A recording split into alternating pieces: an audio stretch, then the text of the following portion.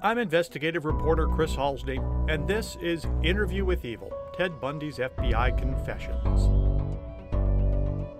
This episode digs into a series of murders the famed serial killer says he did not commit, yet ones that seasoned detectives still to this day say he did. For the past several months, we've been going through rare audio files of Ted Bundy, on the cusp of his execution, confessing to all sorts of awful things. What I wanted to do with you is something we haven't done before, and which is talk about something very specific. This is something I've held, God forbid, but I've held for all these many years, 15 years or so. I think I'm glad we started with that particular individual victim case, because it was one of the unidentified ones, more or less. If you went on, in some, I think you had your suspicions, obvious and very strong suspicions. But so we start with a case which I think kind of demonstrates or exemplifies what we're trying to do, what kind of information I have. I intend to talk to Colorado authorities about one of their cases that where it remains, where they found nothing, absolutely nothing, and where they can. Inside the prison room, conducting the majority of the interview, is Bob Keppel, a special investigator for the Washington Attorney General. On first appearance, you might think Keppel is simply shooting in the dark by asking Bundy about certain unsolved crimes.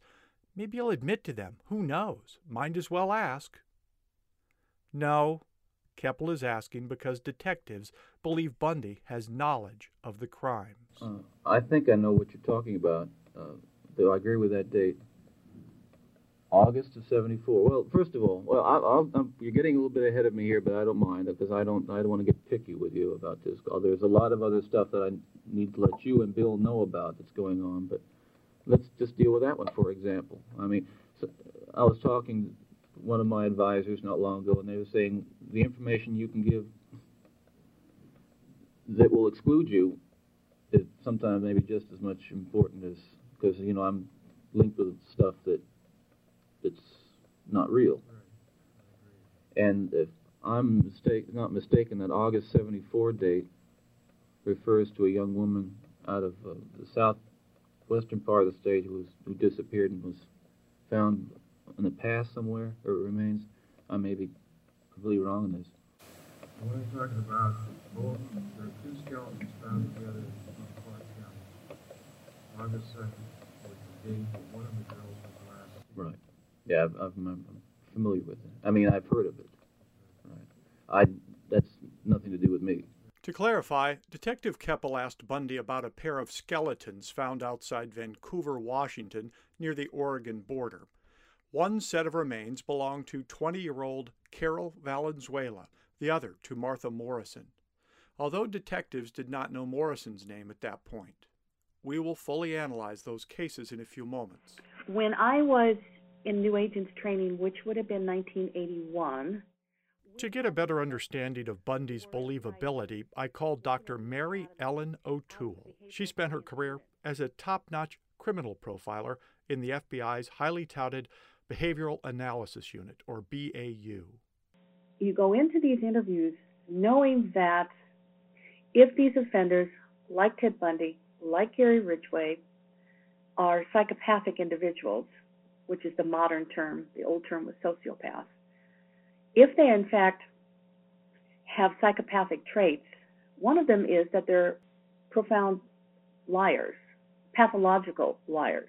And pathological means they'll lie about everything. I know that was the case about Gary Ridgway. So we had to be very careful about just accepting what he told us in terms of his behavior. All of his admissions had to be corroborated by some kind of physical evidence. Because what's amazing is that when you're speaking particularly about serial killers, and I know this to be true about Gary, is that they will brag about murders they didn't commit so that they can get the credit for them.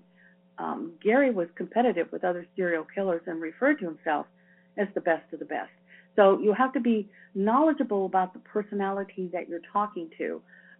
But once you do that, and you can sit down and listen to these people talk about what they've done, talk about their victim selection process, what they did to the victim, talk about, again, how they grew up. Again, you have to take that carefully, but talk about themselves. It is amazing what you walk away with, and not just in terms of content, but also in terms of style, in terms of how they present, in terms of when you were able to get them to divulge more than you typically could. You learn, again, not just the content, but how to approach these people and what causes them to talk and what makes them want to continue to talk. And when you have to get them back on track, what strategies worked and which ones didn't work. O'Toole is an expert at interviewing sexual psychopathic serial killers and has noticed something that does not add up in the Bundy victim timeline. Bundy never admitted to harming anyone before 1974-ish. He was 27 years old at that point. O'Toole says it's highly unlikely a serial killer all of a sudden starts mutilating women so late in life. We know that when somebody becomes a serial killer, that means that they're on their game. That means that they fit the definition. They've developed how they're going to do it, when they're going to do it, who the victim is going to be. So what precedes that, therefore, has to be practice murders. You don't wake up one morning and are a Ted Bundy or are a Gary Ridgway. You have got to practice that. You know you want to use a gun, a knife, ligatures. You know you want to select a certain victim who looks a particular way, or you know that you're going to use a vehicle, you're going to use a ruse or a con to approach your victim. All of that requires practice.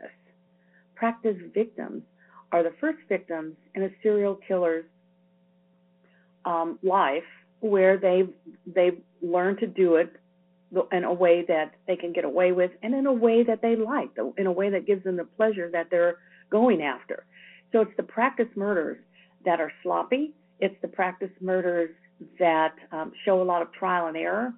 It's the practice murders that put them pretty close to their neighborhood or to a family member, and they're not on their game. It's when they become a serial killer officially that they're really good at what they do. And they can brag about that, but the first murders that they do are murders that were not, in their eyes, efficient and well done, well thought out, because they were just practicing. And so they don't admit to them. They just let those go unsolved, even if they admit to 12 others. But they can admit to them. I mean, it's not a rule, hard, fast rule. They can admit to them. But as an investigator, knowing that ahead of time when you go in, that they may not be inclined to want to talk about the little boy down the street that they assaulted. Because Gary told me about the little boy that he stabbed, and the little boy got away, and fortunately the little boy lived. And later on, when the little boy is an adult male, they were able to contact him and confirm that's in fact what happened. It took a lot to get Gary Ridgway to admit that, and then he unadmitted it, and then he admitted it. And so the question is, why did he do that? Well, he went after a little boy, and the little boy didn't do anything to him, and so he didn't want to admit that, and he failed at it. The little boy lived. He was out of his. At that point, it was still trial and error. He had used a knife. Going forward, he did not. So it was not one that, I hate to use it this way. It didn't.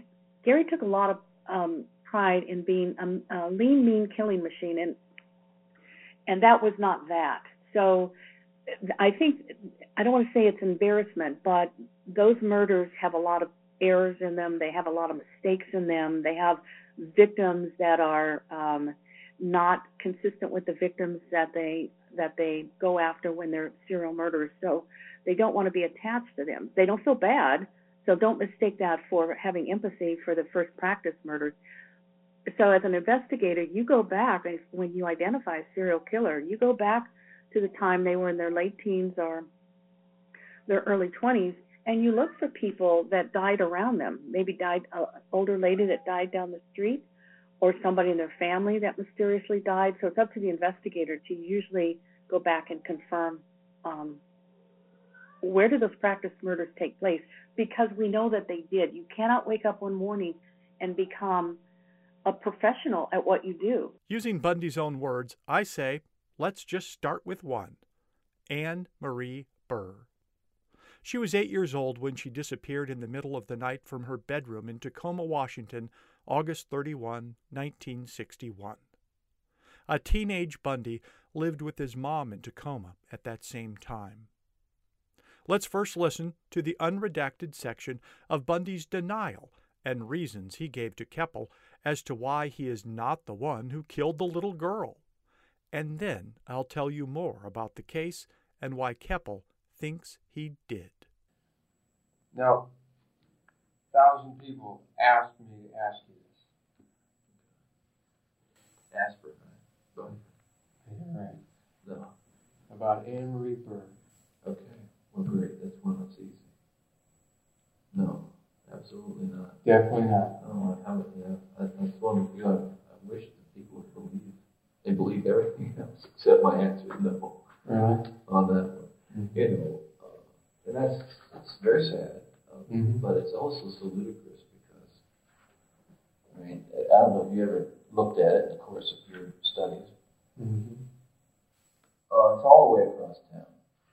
Really, from where I, as a kid, hung out and had my paper route. The influence was, for instance, that my paper route came close to or included the Burr home. Well, my understanding is it's, you know, for a kid, where the Burrs is,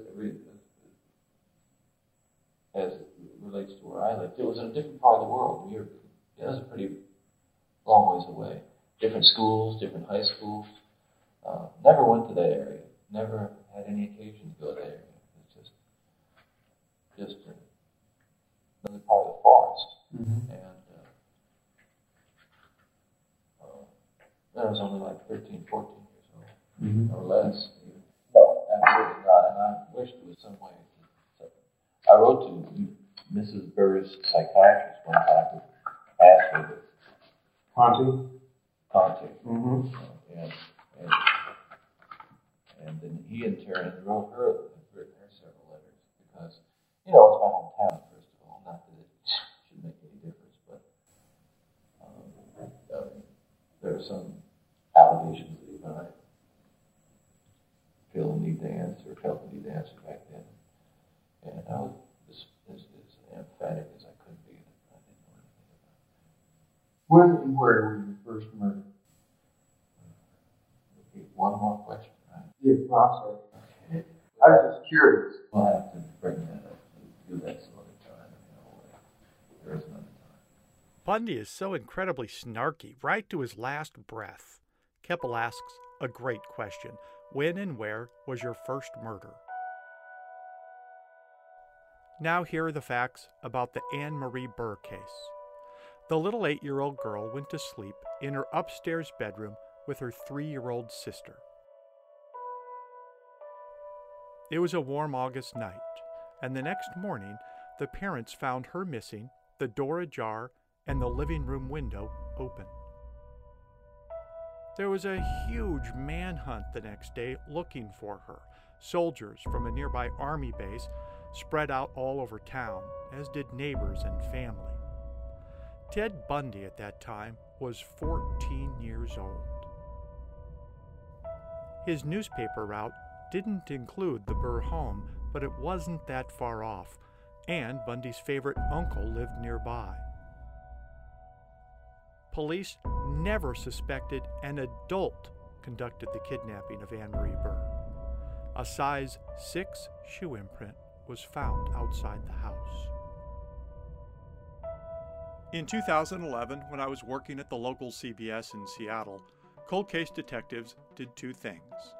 First, they asked Florida prison officials to upload Bundy's DNA into a national database. I was surprised that had never been done before, but there was a legal reason. The Florida legislature needed to update a statute which prevented DNA from being used in certain profiles. Once that law was enacted, Tacoma police sent a few old remnants of DNA evidence from the Burr case to the Washington State Crime Lab for testing. They hoped advances in micro-DNA analysis could help them match samples to Bundy. However, there was not enough material to draw any conclusions. Beverly, Anne Marie's mom, told KIRO 7, "We'll just have to keep going on and pray and hope somehow we'll someday know." Both she and Anne Marie's dad died without ever knowing who kidnapped their little girl.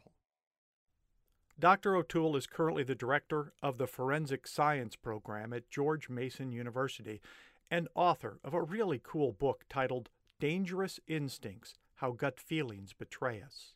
She hasn't listened to the Bundy confessional recordings for years and didn't get a chance to personally interview him. But she did interview Seattle's Green River Killer, Gary Ridgway, and she sees a lot of similarities. With some of these serial killers, impression management is very important to them, meaning they want to manage your impression of them. And so there are some behaviors and some things, and they'll test you in an interview, that they know they can tell you that they feel are so heinous that it could change your opinion of them. And so I've had serial killers absolutely jump up and down and say, "I've never killed a child, I only kill women." Like, that's a laudable distinction without a difference. But they make that because they don't want to be seen as a child killer or a child molester, only to find out that that in fact was not true and they crossed over the line. And so as an interviewer, you have to go in and try to communicate to them that you're very open to all the violence and the deviancy and the all the criminal behavior that that they've been involved in. And you sit there and you really need to listen and not do a lot of talking. And so because we know that psychopathic serial sexual killers are very grandiose, you want to play to that ego. And the more you can sit there and listen and communicate somehow to them that you're basically learning from the master, and the more they tell you, the more impressive that it gets. And the more they tell you, the more they kind of rank up there on the most prolific or the most difficult to catch serial murder. It's in their interest to do that. So you have to play to their personality. You can't go in there and throw down the gauntlet and say, "Let me tell you who I am. Let me tell you how many interviews I've done. Let me tell you what I expect from you." That will never work, because they're going to control the interview. They're going to control what they tell you. And you have to get over that and try to move around that to let them know that you are sitting there listening to the master talk.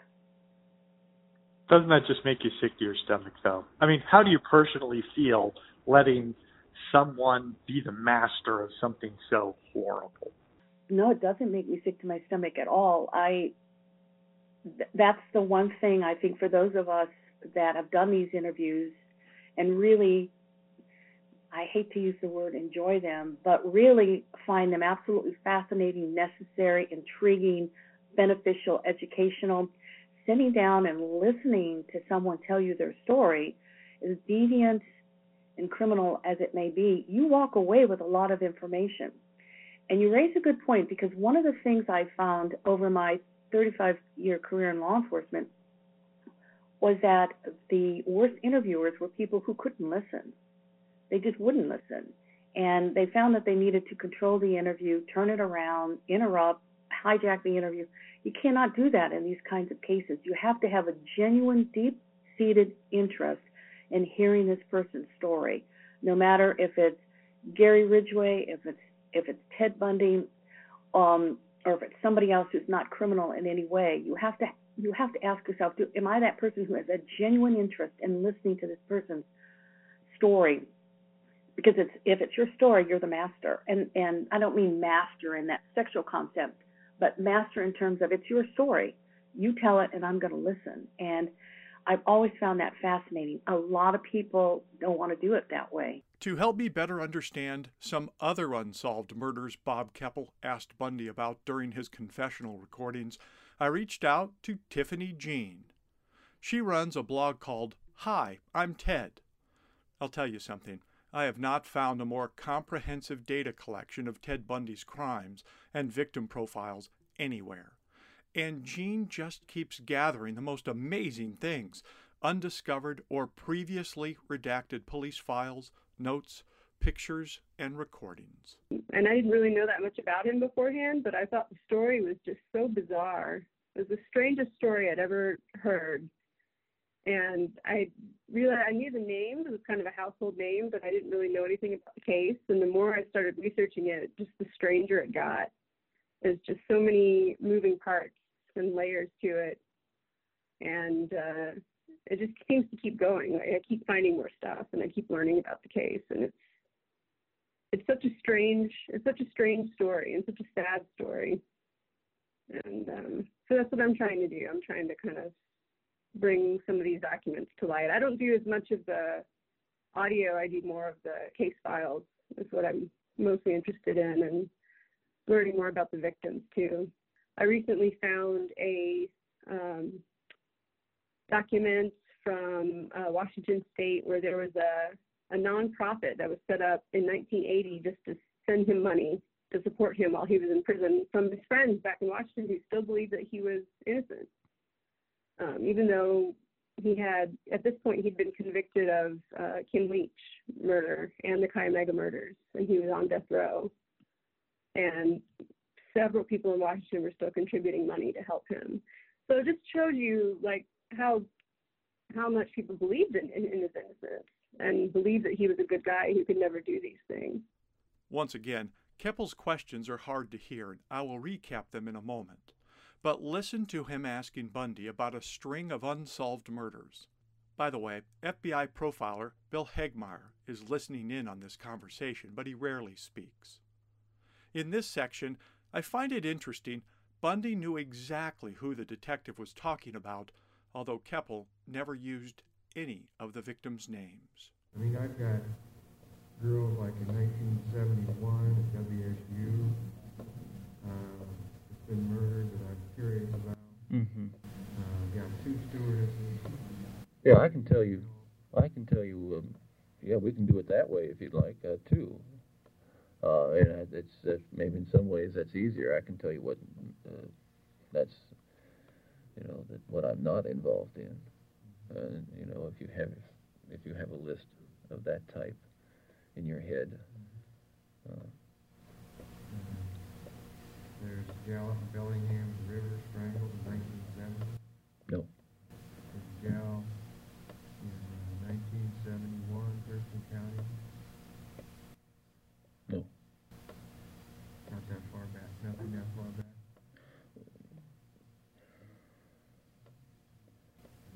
1972.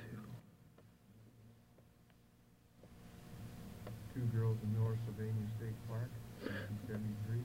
Remember, yeah, I think you once showed me that. No. There's a girl in Tacoma. Which one? No, absolutely not. And one thing I'd like to do on some of these, on all of this, if it's possible, and I think it's important. It's important for me. It's important for credibility because there's so much question about my credibility. I would like to be a polygraph, have a polygraph examination if that can be done on these kinds of things. Do something to enhance the credibility of not just specifics. Of the specifics, of course, but of my overall account of these things. Okay, let's first dig into those two dead stewardesses with Jean's help. And so what happened was in June of 1966, there were two stewardesses, as they were known back then, flight attendants for United Airlines. And they were both very young. I think they were maybe 19, 20 years old. And their names were Lisa Wick and Lonnie Trumbull. They were living in Queen Anne, which is a district in Seattle. And the third roommate, Joyce, came home around 9 a.m. the next morning and found both Lisa and Lonnie still in their beds in their pajamas, but they had been severely beaten, and mostly around the head, and like unconscious, but still fully clothed. And Lisa was still alive. They think that the reason she was still alive is because she wore curlers to bed, and the curlers kind of cushioned her head against whatever that, I think they ended up finding a piece of lumber, and the attacker had used a piece of lumber to hit them over the head and beat them. And sadly, Lonnie died. They did get fingerprints. They got a partial palm print and fingerprints. But the thing about that time, the crime scene, they allowed news reporters into the crime scene to take photos, and they weren't careful about letting them leave their fingerprints around. And those fingerprints have never been matched to anyone. They did try to match them. They checked them against Bundy's in '77 after he was arrested, and they didn't match. But they may have belonged to someone who was never in the system, who could have been one of the news reporters. Why do you think Bundy was associated with that one? So probably because of Chi Omega, which, obviously happened more than a decade later. But the MO is kind of similar. A piece of wood, in that case, that's Chi Omega, it was a piece of firewood. And in this case, it was a piece of lumber. And a man who entered through a door, an unlocked door, and just attacked two women in their bed. And he was from Seattle. He had dropped out of the University of Puget Sound the year before, and he had a job at Tacoma City Light over the summer.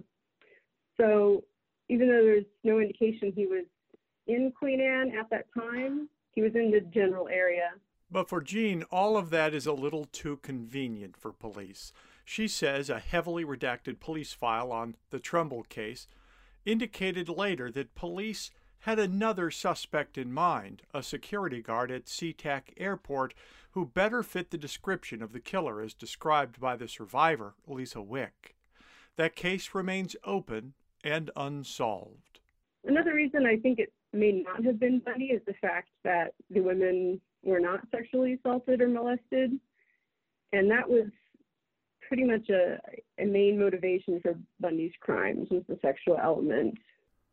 Another interesting case on Jean's Hi, I'm Ted blog, under the section of unconfirmed cases, is that of dead Washington State student Joyce Margaret LePage.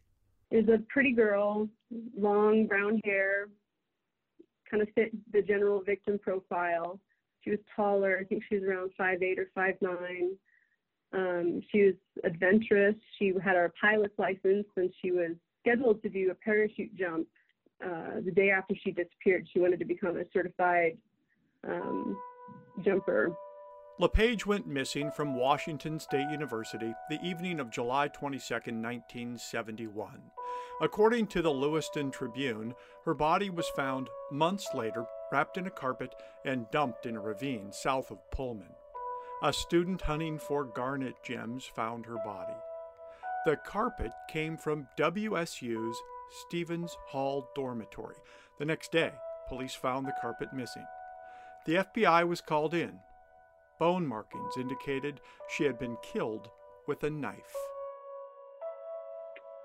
The only reason Bundy is really tied to that case is because she fits the general profile of being an attractive college-aged girl. She disappeared from the college campus, which he was known to stalk around. And it was in Washington. That's it. They really don't have any other ties to Bundy. So he would have had to have been scoping around a place that he was very unfamiliar with to find that. And also the fact that she was stabbed is unlike Bundy. What Bundy preferred to do was bludgeon girls with a crowbar, famously, and then strangle them. He liked to strangle them, as he told Hagmeyer, because it gave him this feeling of control, that he was God, and he could watch their last breath leaving their eyes, the light of life leaving their eyes. And finally, I promised I'd get back to those two girls' skeletal remains that were found north of the state park in 1973. Their names were Carol Valenzuela and Martha Morrison. Valenzuela was ID'd right away, but it took police nearly 40 years to put a name to the bones linked to Morrison. By then, another Pacific Northwest serial killer named Warren Forrest was already in prison. Blood on a gun that was linked with Forrest carried Morrison's DNA. Because the bodies were dumped in the same location, detectives later informally believed Forrest had also killed Valenzuela, although her case officially remains unsolved. This next piece of rare audio is courtesy Tiffany Jean. It is historic on so many levels. It was recorded by Florida State Prison Warden Thomas Barton at 6:15 a.m.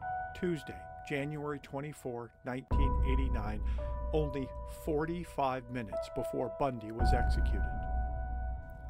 Bundy admits to 2 additional murders and denies a series of others in rapid fashion. Just listen as he calmly details where they can find the body of 15-year-old high schooler Susan Curtis. Do me a favor. You see that almanac there? Open it up to, so I just want to see a page in it. Well, to a map of Utah. I think there's something that looks like a map of Utah in there. I just want something to refer to. You have to speak up probably for that little mic to pick up. All right, is it running? Yeah. Is that light on? Yeah. All right, today's January the 24th, 1989.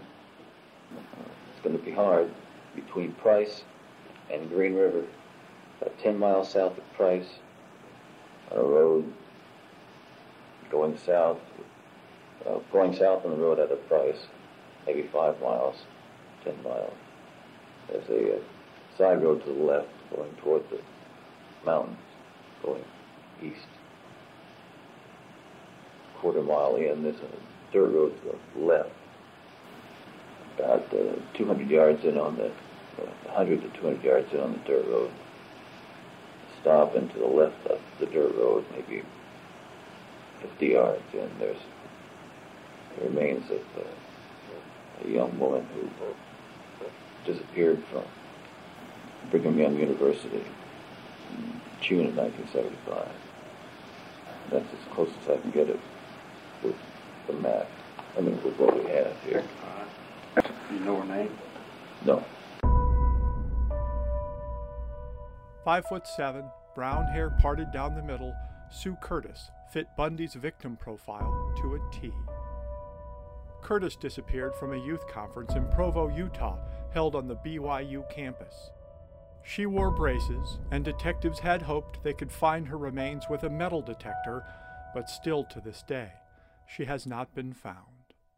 Is that it? No, there's to Mike Fisher in the Colorado. Bundy also admitted in this final hour to killing 24-year-old Denise Oliverson on a trip through Grand Junction, Colorado. I believe that the date would have been April 1975. The young woman's body would have been placed in the Colorado River about 5 miles west of Grand Junction. It was not buried. Warden Barton does his best to discover the rest of Bundy's darkest secrets in one final push for information, but he comes up short. That's all the ones that I can help you with. That's all the ones that I know about. But there are no missing ones outstanding that we haven't talked about. Okay. That's all of them, Ted? Yeah. Go ahead, take and turn off for just a second. Gotta get the smoke off somebody. Somebody have a cigarette?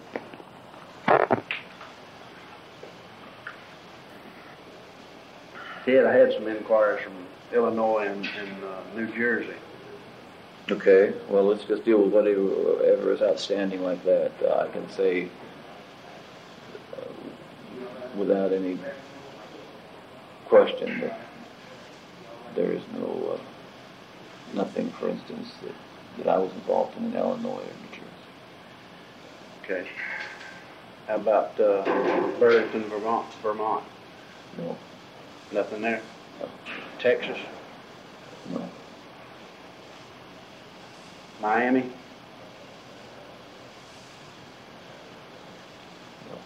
No. Okay. That's all you got. Okay, Ted. Thank you. You're welcome. Bundy's last words: courteous, gentle, and controlling his image until his very last breath.